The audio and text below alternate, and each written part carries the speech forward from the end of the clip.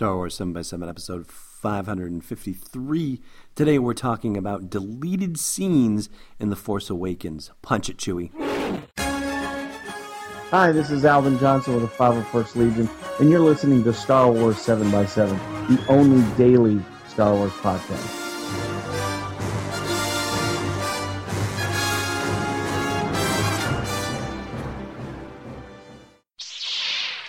Hey, Rebel Rouser. Welcome to Star Wars 7x7. I'm your host, Alan Voivod, and let's talk at a high level first about deleted scenes, shall we? One thing that I've been unable to get a firm answer on at this point, which is kind of shocking, all things considered, is whether deleted scenes are in fact canon in the new canon. For lack of a better way of putting it. Now, the way it used to be before April of 2014, April of 2014, is that any deleted scene from a movie was considered G-level canon, as in George Lucas approved canon, as long as it was not in direct conflict with anything that was actually published in the official movie, as it were. Now, though, there hasn't really been a definitive statement on deleted scenes and whether they are in fact canon or non-canon. It's not out there anywhere. However, one thing that seems to be apparent as I've been looking at the Force Awakens script, the actual script, and also I haven't done it yet, but I plan to very soon read the Force Awakens novelization, but some of the deleted scenes apparently are reflected in the Force Awakens novelization and in the Force Awakens script that was sent out for consideration for the Writers Guild of America. And considering how policy has changed since April of 2014 and how everything that's being published is being reviewed by the story group, then for all intents and purposes, anything in the novelization and anything in the script should essentially be canon. And therefore, if it's a deleted scene that was produced but it's reflected in the script, then that is essentially canon. That means this is part of what we know about the Star Wars universe.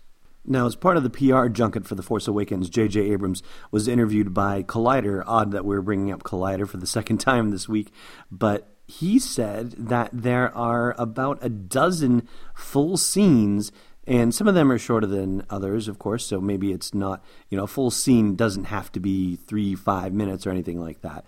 But there are about a dozen full scenes that did not make it into the final cut of The Force Awakens, and that there are between 10 and 20 minutes of deleted scenes footage that will be potentially added to the DVD release when it comes out in April. And there's a great article at Slash Film which talks about deleted scenes from The Force Awakens. I believe it details 20 of them, if I'm not wholly mistaken. 20 scenes that were not in the final cut of the film. And we all know that there's a lot missing. I mean, there are lines of dialogue that we heard in the commercials and in the trailers and whatnot that never made it into the film. I'm talking about like Maz Kanata going, "I see your eyes. I know your eyes." Like that sort of thing. And the actual iconic scene of Kylo Ren igniting his lightsaber that we saw in that first teaser trailer, not there. So there are scenes that just ended up on the cutting room floor as part of the process of getting the final cut of the movie down from somewhere between 2.5 hours to 2 hours and 40 minutes all the way down to the 2:16 that we got to see and enjoy over and over again. One of them that was cut was a snowspeeder chase, which I gotta say, this is the thing that I'm personally most interested in seeing because of all the snow scenes that I just tremendously love from The Empire Strikes Back. But, when you think about it, how did Rey and Finn and Han and Chewie get from the one part of the Starkiller Base installation where they were able to get Captain Phasma and disable his shields all the way over to the thermal oscillator part of the installation where they had to, blow everything up, basically? Well, you did see briefly a shot of Rey and Finn arriving in a snowspeeder. There's a snowspeeder parked outside of the thing. And it turns out their snowspeeder journey was not without peril, and it's detailed in the novelization, or at least there's a segment, a snippet, if you will, from the novelization that's included with this article in the deleted scenes. There's also a shot of snowtroopers rummaging around the Millennium Falcon, which is pretty cool. And that might relate to one of the scenes that we saw in the Vanity Fair photo shoot of Kylo Ren unmasked walking around with snowtroopers, because apparently he is on the Millennium Falcon at some point, as well as it's laying abandoned and crashed in the snow while Chewie and Rey and Finn and Han are out on the mission that they are trying to achieve. Don't know if this is happening before or after Han Solo has met his untimely demise at the hands of Kylo Ren, but the implication seems to be that it's before it happened. And there's a lot more to the article that we will link to at the blog post for this show's episode at sw7x7.com.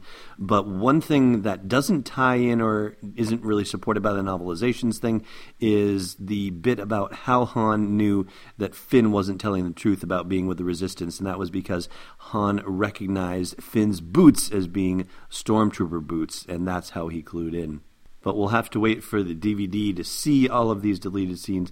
And if you are concerned that there might be a later special edition released that reintegrates these scenes, there was an interview with J.J. Abrams by the Associated Press where he said, "I'm not a huge fan of director's cuts and modifications to a movie. I feel the movie that comes out is the movie that should be the intended final product." So yeah, there's a big difference between Lucas and Abrams right there, and I think it's one that longtime fans will definitely be very, very happy about. All right, time for your trivia question. BB-8, hold on! Last time we asked you about Finn getting to the crashed TIE fighter and what he thought was the only thing left of Poe from the crash, and that was his jacket. Today's question: in the flashback scene where we see Rey as a little girl, who is she in the custody of as she watches the spaceship fly away? Thanks for listening to another episode of Star Wars 7x7. And hey, before you go out into an asteroid cave, check out SW7x7.com for show notes, links, photos, videos, and more. And if you want to join the inner circle of fans, become a patron of the show at patreon.com/SW7x7. It doesn't feel like rock, it's Destiny Unleashed. This podcast is not endorsed or sponsored yet by Lucasfilm Limited, Disney, or 20th Century Fox, and is intended for entertainment and information purposes only. Star Wars, the Star Wars logo, all names and pictures of Star Wars characters, vehicles, and any other Star Wars-related items are registered trademarks and/or copyrights of Lucasfilm Limited or their respective trademark and copyright holders. May the force be with them. All original content is copyright 2016 Star Wars 7x7. We hope you love it.